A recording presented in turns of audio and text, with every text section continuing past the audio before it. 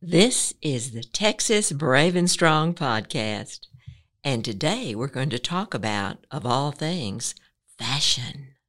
Ladies, let's get dressed for the city in the 1850s. Imagine waking up, doing a quick sponge bath using the water pitcher and basin in your bedroom, and beginning to dress. Step 1. Pull on your knee-length cotton chemise over your head.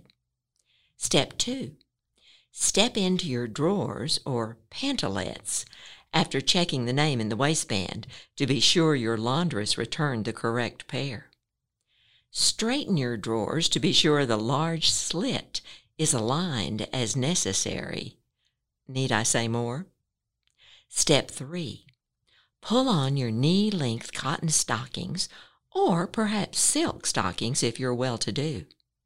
Step 4.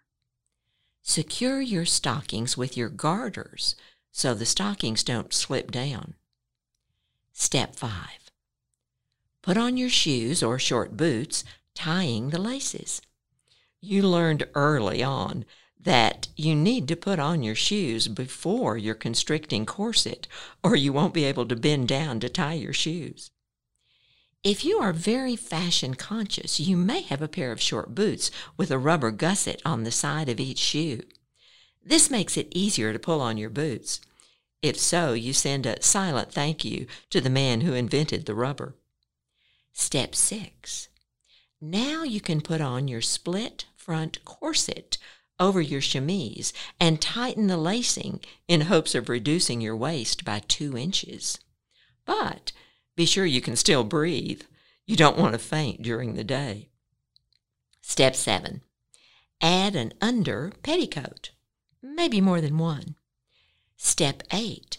Put on your cage crinoline, a device consisting of concentric steel hoops attached with string to create a dome shape. You might forego this if you're dressing casually today and instead add multiple, perhaps as many as 7, petticoats, including a crinoline stiffened with horsehair. Step 9. Since you've chosen to wear the cage crinoline today, you'll need to add petticoats to hide the look of the cage crinoline frame under your skirt. One of these petticoats might be the horsehair stiffened crinoline. Step 10. Tie a small pocket around your waist. You'll reach your pocket through a hidden slit in your skirt, so you'll want to align the pocket so you can reach your handkerchief. Add a clean handkerchief. Step 11. Following the fashion of the day, your dress is 2 pieces, a full skirt and a high-necked bodice with bow-trimmed wide pagoda sleeves expanding from the shoulder.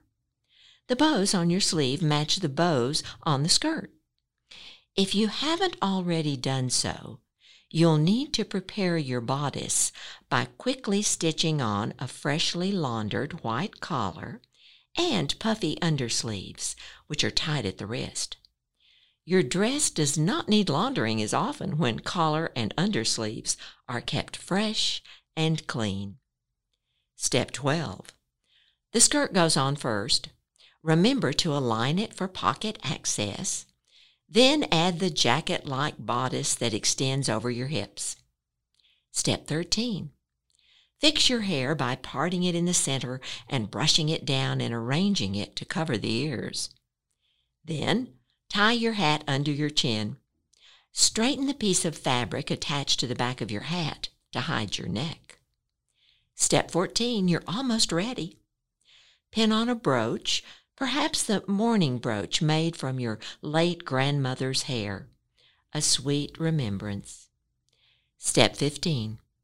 Put your pocket watch on its decorative chain into a watch pocket on your bodice. Step 16. Toss a lovely shawl across your shoulders, leaving one side to drape across your skirt. Step 17. Gloves in hand, you are ready for your day. It's important to note, however, that women in the country dressed a bit more simply. In 1851, In Seneca Falls, New York, 3 feminist leaders, including Amelia Jinks Bloomer, dared to wear their new reform costume: a short skirt worn over Turkish trousers, a protest over the increasingly restrictive and elaborate women's clothing. Although many women probably looked longingly at the simpler, more comfortable bloomers, the garment never became mainstream dress. The world was not ready for women in trousers. This has been the Texas Brave and Strong podcast, the best little podcast in Texas. Y'all come back.